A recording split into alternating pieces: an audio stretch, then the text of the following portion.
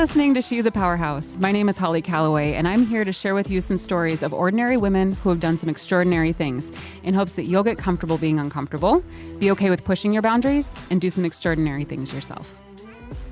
All right, welcome to another episode of She's a Powerhouse. Today we have with us Mari Peterson, who owns Marketing Outpost. And Mari has been in business with this marketing business for about 15 years. Prior to that, she worked in corporate and worked with over 70 employees, lots of money going in and out. She has some amazing experience. I met her through a friend. She does marketing for all sorts of diverse companies. She's a really amazing human being. I've had a chance to chat with her just a little bit this morning, and I'm really excited to dive into this. So sit back, listen, enjoy, and welcome, Mari. How are you? I'm doing very well. Thank you. Fantastic. So I always like to do a little bit of a history on our guests before we get started, like really diving into the business portion of it. So I read your About Me section because normally when we have people on, they're looking to like promote a book or a program. And so I can really get into why they do that thing. But your About Me was like, firstly, super extensive for a website, which is really great. I love that I could just pop in and be like, oh, I feel like I know her. That's amazing. And secondly, was super interesting. So you were born in Seoul, Korea, right? And then you've lived all over the South in the United States, and you've worked in several different like fields in different facets. So I'd really love to dig into parts of how you grew up that sort of led you to being this powerhouse of a business owner that you are today. Okay. So do you want me to just answer it, or did you have a specific thing? Whatever pops into mind for you, because I feel like when I say that, if there's something that comes straight to the front of your mind, that thing is probably really interesting and important. Well, I get that question a lot because I do have a pretty varied background, and a lot of the business owners that I work with, they also have a varied background. And I think what it is that throughout your life, you're really testing and trying out the things that you like. So you get drawn to certain occupations or certain types of work, and you like it, but maybe it just really didn't completely resonate with you. There were certain qualities or things that you liked about it, but it wasn't 100%. So you keep going and you try different things. And I think at some point, those things come full circle. So marketing is a huge umbrella of different types of skills, as well as parts of your brain that we use, from creative and design to analytics. It goes from the nerd side to the fun side. It can be very social. It can be very computer driven and non-social. So I think it meets the needs of so many different types of things. So when I look back, that's pretty much what that was for me, was trying out all these different things that did tap into the parts of who I am. But marketing strategy really pulls it all together. And I think when you look back, you can find a common thread in your work. So when I talk to owners, I hear that a lot. They're like, I don't know why I did all this stuff. And I'm like, no, it served a purpose. It got you to here, and then there was a reason for that. You know, you needed to try out and learn and test all these other pieces in order to basically become who you are today. And we're not done. You know, now in marketing, I don't have to go work and do all those things. I get to play around in other people's businesses in a wide variety. So I think all the different pieces of experience have come together for. I love that. And that's amazing because I see that a lot too. And I worry sometimes when people get really concerned about finding like their passion or purpose in life and they think they haven't found it, or they feel like they're too old to still be looking or whatever. But like you just kind of take the parts and pieces from things and figure it out as you go. And I think so much of that is steeped in our like, what are you going to be when you grow up, starting when you're like 5? Right. And we're all like, I'm 5, man. I want to be a garbage truck. Like, I want to be the guy on the back of the garbage truck because that looks like fun. Like, we don't know when we're 5, but then they do it all the way through middle school. And then in high school, what are you going to college for? And what's your major? And how many people have we seen like seniors in college and they're still like, I don't actually know what I want to do, because we're expecting so much of them with so little experience. So it's like all these little experiences go together to make something bigger. What were some of those experiences for you that felt like pillar moments, those things that like kind of helped build where you are today that really stand out for you? Well, I think in each part, whether it was working for a large, what I would consider large, I mean, not large as a national, but corporate work, that was really good because of the experience where you had to manage so many big things, and you kind of cut through the crap. Because as a small business owner, when you're by yourself, you tend to want to do every single thing.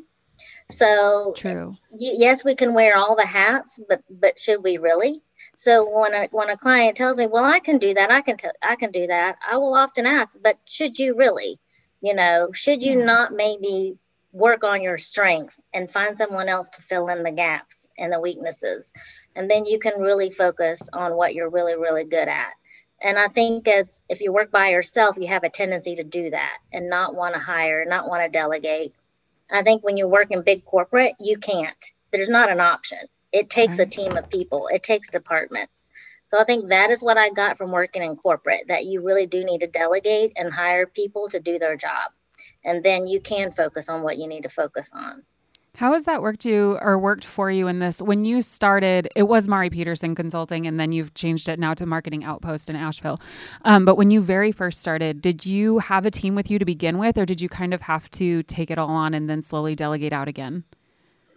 I kept getting drawn to marketing. It was when I went to the accounting firm, it's what they hired me for. And I said, nice. But I don't have any accounting. I don't have any marketing experience. And it was the accounting firm said, no, but we've seen your work and you get things done. And really, at the end of the day, that's the hardest task in marketing. Marketing is really just a lot of projects. And executing those projects on time, on budget, and well, are actually quite difficult. A lot of people are very good at starting things, but they find it very difficult to finish. And I always tell people I'm a finisher. So I think that, in that kind of world, that's what I take from that is just, going from me to trying and testing all those pieces and then making that intention to grow. No, I didn't start off with a team. It was me and testing and testing and testing. That's awesome. And so like each part of what you were doing, it was like, let me take the good parts and then leave the rest behind, and doing the constant analytics and things like that, which doesn't come intuitively to very many people, I've learned. That's something that kind of has to be learned. Was that something you grasped from the previous jobs, or did that come intuitively to you as well? I believe that I'm an observer. I think people who are in marketing are very good listeners and very good observers. So you really have to do a lot of watching. And I'm just so curious about everything. Why do people do what they do? Why do they want to buy that versus that? Why do business cycles do this and do that? So I'm always questioning. So that's part of my scientific research background interest that I have. And I believe that if you're like that, then you really just like to sit back and observe. And then if you listen to what people say, as well as what they don't say, then I think that is what is the key. So for me, it was that piece of it. It wasn't just, I started off in website design. And then, believe it or not, I was around before there was social media. I remember teaching people. I did a lot of teaching where I taught them how to start a Facebook page. Oh, yes. That's awesome. Instagram wasn't even around. That's so cool. And TikTok, nobody had a clue. So, that wasn't even in existence. So when you think about it, it was just, we added all these pieces on. So I started off on the traditional world of marketing and really segued in. And that's part of my generation group. Gen Xers are very much, we straddle the line of both. Mm-hmm. We may not be as fast as millennials, but we understand and we get it. But yet we can translate and communicate that to an older generation because we have a foot in that too. I love that so much. So diving into that inquisitive nature, I feel like that's a really great segue into how Mari grew up.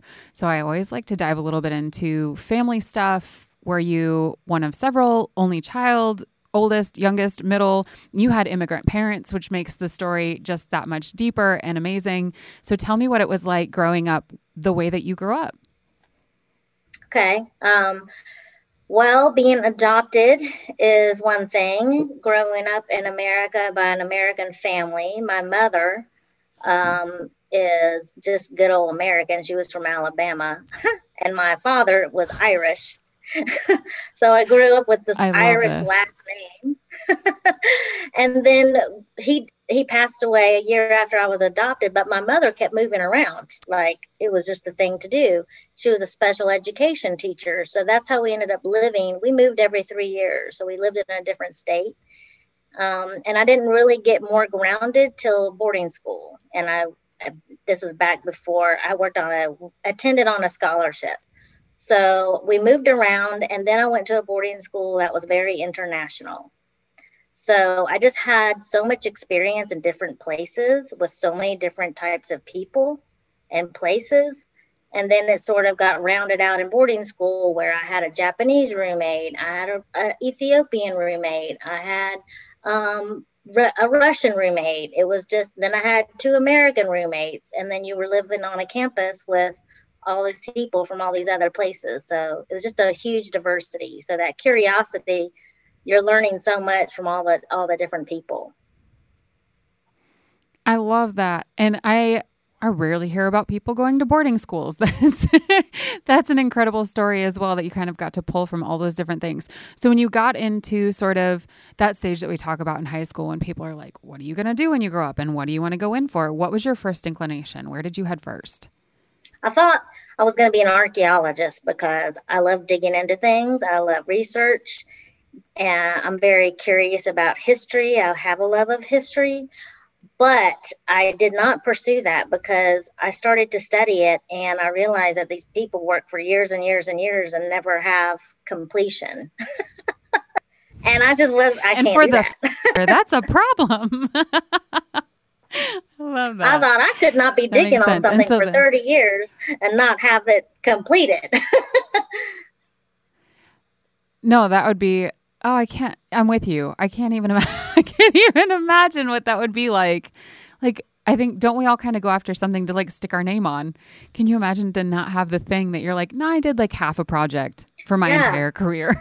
Yeah, I ended up brushing dirt off of one pyramid. I just couldn't see that. So I decided I was going to go. I studied a lot of religion. I studied Jewish history. I was interested in that. And that was really quite fascinating. And then I somehow ended up with business. I actually did a lot of career testing. And when I was finishing, I paid for an independent career counselor. And we went through 6 weeks. Today, we'd call that a business coach. And seriously, and we did a very, so my profile did come up with a lot of HR and organizational management. And that's where I started off and why I got started first in corporate. I love that kind of goes way back to the testing and the trying and seeing what fits and all of the playing around with things like that. And then, so we did in the corporate. Tell me about sort of that discovering what it's like to work with that many people, because you worked with a lot of people with a lot of different, I'm assuming, personalities and things like that. What's it like learning how to manage all of that? I found out that I'm not really so good at it. I'm much more a behind the scenes person. I love that. I'm really not. It was, so rounding out what you said a minute ago, I'm a firm believer. I tell people you can have more than one occupation at the same time. That is the beauty of the world that we're in. You can 100%. Have as many side hustles as you want. And that's what's so wonderful now. But back then, it was still very traditional. You need to pick from a bucket of different occupations. And so in corporate, I love the work, but it's the same work day in, day out. It's the same topic of conversation day in, day out. And working with that many people, I realized that as part of the organizational management, I like the systems and the strategy more than I did interacting with that many people. Because at the end of the day, for me, you really have to be honest with your personality and be self-aware as a marketer. And part of that is saying, you know what? People actually drain me. And I am very honest about it. I will tell people that for me, I love to be social, but I love to know when I'm being social, how long I need to be social for, because it actually does like take a lot of energy. And that if I have a lot of that in the week, I'm exhausted. But then I have people on my team, it does the opposite. It energizes them. They love it. They want more, more, more. And those are the ones I send out for networking because I'm like, I don't want to do that. So working with that many people in corporate was exhausting. And I would be so stressed at the end of, the week or even a month. And I couldn't understand why. And it was just because it was into so much of my brain and I was overthinking it because I tend to overthink. And I realized what it was later, that's why. It's just, that much pulling at me is a lot. As a strategist, you're going to be an overthinker. Just go ahead and accept it, own it, but then you really have to give yourself a break when you can just, turn the brain off. Absolutely. What are the things that give you energy? What is the opposite of that, the things that get you excited and keep you kind of moving? So for me, it's being outdoors. I do a lot of fishing. I used to be in my garden a lot more. I like activity that is either with one other person or nobody. So I do a lot of reading, and they're just things where I don't actually stimulate my brain so much. It's more of the physicalness. So I like to jog, I like to go for walks, and those are the things that help me. I have to have a lot of downtime to offset all the thinking that you're doing throughout the day and processing. I don't always succeed at achieving that balance for myself. I do have planned vacations, and pretty much no matter what, unless something really bad happens, I go on them. And I usually don't work. If I do, I just check email lightly in the morning, respond in the evening, and people pretty much get that. But I do have to have my 3 or 4 days off about every month and a half, and I try to do that. So, but during the week, it's a challenge. So I do take a lot of downtime on the weekends. I limit evening social activity. People invite me to things all the time, and I limit it to 1 or 2 because I just need to have that time for myself. And we pretty much limit weekend activities just because I need that time to recharge. So. Which is smart. Saying no to things can be so hard, but sometimes it's so necessary. We try to teach that if it's not a hell no, or if it's not a hell yes, it's a no. So either it's an emphatic, absolutely, I want to do that thing, or I'm not doing it because I have to reserve my energy too. And I like that you employ that as a part of like your everyday life. It's brilliant. So I didn't look deep enough to know, do you have children? No, I don't. Do you have fur babies? I have cats. I have kitty. I love that. And making sure that all of that gets balanced as well. And I love this. So tell me more about, we started talking about it before we started recording, about your change of name in the business and why you chose to do that, because I think this is brilliant. So a couple of years ago, I was 45, and I thought, well, how much longer? Every year at the beginning of the year, I always do an annual review. Personally, professionally, I look at what I feel like went well, what didn't. I do that every quarter, and I do that annually as well. And so at that point, I thought, what does the next 10 years look like? What do I think it might look like? You never know, and things are going to change, but you need to have a general path. So that's made me I think our process is to continuously do the same thing, but I felt ready to do something different, and I really wanted to expand. And I talked about it with my husband. I said, this is what it's going to mean if I do this. And we agreed, because I think it's a family discussion that you have, because if you're going to make a major change, it can impact your schedule and, of course, the people around you. So we agreed, I'll support you with that, of course. And he would anyway, but I still want to talk to him about it. And then when I made that intentional move, it was to grow. I said, I do want to grow, and I set goals, because once I decide to do something, then I want to set goals. I'm pretty obnoxious about it. And so I quit apologizing about being that nerd and liking to check things off my list and do that. And that's what I decided to do. So that's why I did change the brand 2 years ago. I love that you don't apologize. Tell me what making that decision was like when you were like, no, I'm done. I'm not saying sorry anymore.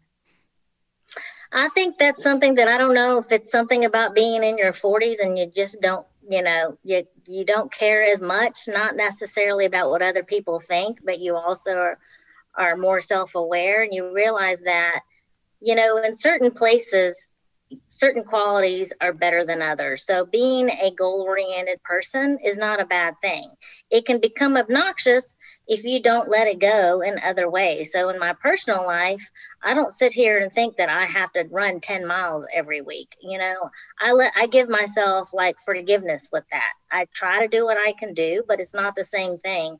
Where I really get my juices flowing is in business and working with businesses and seeing them achieve their goals.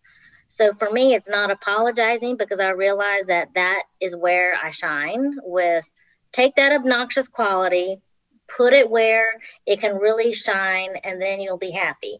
Turn it off in other places and then just go from there. And I do say no a lot. That's our team theme this year, is say no now so you can say yes later. So we're being a lot pickier about what we do and what we take on. So for that very reason. That's brilliant. Talk to me about, okay, so the group that I run, our membership group, especially our paid group, is very diverse. And we have women who are 21 and we have women who are 55. So, and every generation has an argument for themselves about why we're our favorite generation, right? So like for those in their 20s, they're like, this is the best. And then in our 30s, we're like, no, this is actually better. And then women in their 40s are like, you guys have no idea. It just keeps getting better. Yeah. Compare for me, like for you, how do you feel about, like, talk to me about 20s versus 30s versus 40s, especially as somebody who's owned their own company for 15 years. So you've done this over more than one generation of your own life. What are those, what are each of those like stages like? I guess for me personally, it's stages of insecurity, and you just get more secure and more confident about what you're doing. Years ago, I used to work for a headhunting company, and all they did was work for people who they found jobs for people who were earning $100,000 and more. And at the time I was like, wow, that's an astounding amount of money. And I learned so much watching the process behind it, but they had this massive process and detail, and I would be so excited about meeting them. And then when I met them, I was like, really? That's it? And I realized like how much of our self-confidence is women really, really are so hard on themselves. We really hold ourselves to such a high standard. And so but we're told that when we do that, you're either coming across as very bitchy or pushy or a know-it-all. And it's just because we hold ourselves to such a high standard. And so for me, going from the 20s was kind of like learning that those things, having high standards and working hard and driving yourself, are not a bad thing. And then into your 30s, you're really learning more and gaining more trust in yourself. And then by the time you're in your 40s, you are like, oh, I got this. And you're just not even worried about it anymore. And who knows about the 50s? I mean, I'm excited. I really am. Because I'm like, man, if I feel this good in my 40s, what am I going to be thinking in my 50s, Yep. And I feel that same way. I was comparing sort of weekend notes with a friend of mine, and he said, well, at least you're not 43. And I was like, regrettably, yes, because all I can imagine is how much more, like, as we add to the wisdom, right? I'm like, I feel very, very fortunate that I get to work with women who are in their 40s and 50s, because they keep showing me like, or they'll say like, you all spend way too much time being in that place of imposter syndrome and in that spot of insecurity. And if you can just recognize how amazing you are, and that there are so many other women who are just like you. And if they seem like they're more confident, it's really just that they've chosen more confidence, the quicker you can figure that out. So I feel like I'm 33, full disclosure. So at 33, I feel more like what I would assume a 40-year-old feels like, because I've had so many in my life who have, kind of shown me the way into not caring. I can't tell you that, like, the day that I gave the phrase, like, I don't give a shit what you think, so much power, like, I just kind of stopped. I was like, I'm going to do me the way that I do me, because I know people need it, and I know that they love what I do. And if you don't like me, you don't have to stick around, but there are billions of people. So there are going to be enough people who need what I have, that I can present myself authentically, and we're going to be fine. And I say that and know that still by the time I'm 40, I know there's going to be so much more wisdom and whatever. So when somebody's like, well, at least you're not such and such old, I'm like, honestly, I'm kind of looking forward to 40s, and I'm kind of looking forward to 50s. If this is all we do is gain this experience and it just gets kind of sweeter with age, man, I'm down. I am so down with whatever life's got to hand me for the next 20 years or 30 years or 50 years or however the heck old I end up being, right?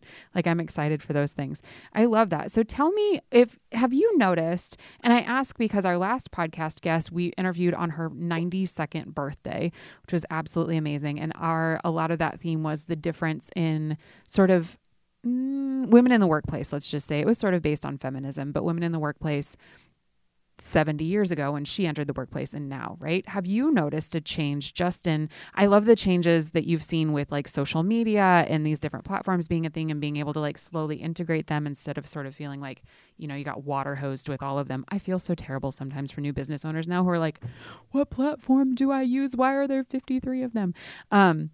But you got to like slowly integrate that in. Have you noticed just a difference in the last decade in women who are starting their own businesses and running their own companies and maybe what they face versus when you very first started? So when I first started, I did work in corporate. I did work in a more traditional setting. And because I didn't have the self-confidence, I overworked myself. Mm-hmm. I think a lot of women, that's the same today. When they start their own business, they will overwork themselves. They overdo, they overlearn, they're trying to overcompensate, just as I was, for a little bit of that insecurity.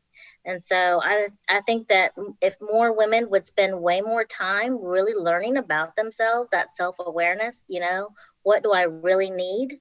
Am I really a social person? Maybe not. How do I work best and work with that? Then they will be more self-confident. But in my 20s, I wasn't. I was told that certain things and certain factors, you have to have an MBA and you need to have experience and you need to have all this other stuff, when really it was kind of bullshit. So I realized that, but later. And so I think when you first start, so I did consult with somebody who was very young, and he said, I'm a fashion model, plus I'm a pro football player, plus I do this, but everybody's telling me I shouldn't be starting my own brand. And I said, are you kidding me? Do it. I said, you can do that now. And don't shy away from that. I said, they're just jealous because they didn't do it at that age, right. But that's the big difference. I think the generation now growing up in their 20s, they're so self-confident already. I just wish I had been that self-confident, and I wasn't. So now I feel like that is the beauty of being in my 40s, is that a lot of the women clients we work with are in that same group, and we could just cut right to the chase. We get right to it. We can talk to one another, and I love that. So the differences in the 20s and 30s and 40s is really just a matter of who are you? Like, what is it that you really personally need? And then number two is that confidence factor that just goes up as you begin to accept, all those pieces about you, good, bad, or indifferent, and then you just learn how to apply those in the right places, because everybody has that. I don't need to get on social media and try to be an Instagram superstar. You don't really, have to be that person just because you see it on there. And I think a lot of people today, women starting businesses, they beat themselves up from that. I hear that a lot. Oh, did you see this Instagram influencer and blah, blah, blah? But maybe that's not you, and you don't have to be that person. They're not seeing what's behind the scenes. 100%. And that authenticity of, you don't have to be that, be what you are. And you don't know what's going on behind the scenes too. We see everybody's highlight reel, especially influencers. All we're seeing is what they cultivated, right? Like, you're kidding yourself if you don't think they're cultivating content specifically for their following, because that's their job, right? As an influencer, That's what you've chosen to do, is sell images and a story of yourself. There's nothing about that. That's real life. But also, if that's not you, that's okay. And I like that phrase too. If that's not you, that's okay. Do something else that is you. What piece of you do you feel like you portray most authentically in what you do? I'm known for being a very direct person, and I have been that way my entire life. And it's not until now that people really appreciate it. They're like, I like that. I think, growing up, it seemed like people didn't like that so much, but I've always been known for being very direct. I cut right to the point. And I have had no problem talking to people and having that difficult conversation. Sometimes I have to let clients know, hey, your baby's ugly, and you need to change that. put that baby in a different outfit. I don't know what, but something needs to happen. And I can just be very direct about it. And I've always been that way. I just sort of cut to the chase. And I think that's what business owners want. They want the truth, and I can package it up, make it look pretty. But at the end of the day, if it's affecting your business and your bottom line, you just really want the truth so that you can change it or not change it. Oh, I love that. That's so stinking accurate. Tell me about the growth of your company and where you guys are now. Well, that has always also been a struggle. And so I think that going through this has been eye-opening for me and the businesses that I work with. Growth, most people think of it, it sounds like so much fun. And it just sounds like, oh, we're going to grow things like it's a flower. And, one day it starts off as a seed and then it's a beautiful flower. No, growth is painful. Growth is difficult. Growth hurts. And so I always, the growth we've been going through the last 2 years, we've grown, but it hasn't been without some pain and a lot of lessons as well. And I think that is the lesson that I've learned from it. When you tell somebody, yeah, I want to grow my business, it just sounds like so much fun and so easy. Right. And it really isn't, because you're really challenging yourself. You've gotten accustomed to doing something. For me, for example, because I've been doing this so long for myself, learning to communicate and work with other team members has been difficult, because I forget sometimes, oh, I need to tell them this, and this, or finding time to train and mentor them, not just on the skills, but also on client relationship management. That is not easy to do. Not every relationship with your client is just warm and loving. Sometimes it's difficult. So you have to be able to, I think, communicate that with your team. Pricing has been an issue. I think that, if you really want to know how you feel about yourself, look at your pricing. And then that tells you everything you need to know, because really your pricing reflects your own personal value and how you value yourself, not your clients, because the clients that value what you do, they'll pay, but you set your pricing, not them. So if your pricing is too cheap, it's because you are devaluing yourself, not the other way around. So I get that a lot. Like, I don't know if people will pay for that. No, you're afraid to charge for what you were really worth. And that says more about your position in your business than anything else. And I've had to struggle with that. So I'm not saying that from a position of like, oh, I know how to price and I'm so self-confident. No, I've gone through that lesson myself, because when you grow, the growth will challenge your pricing, because you will have new people to pay for, new expenses.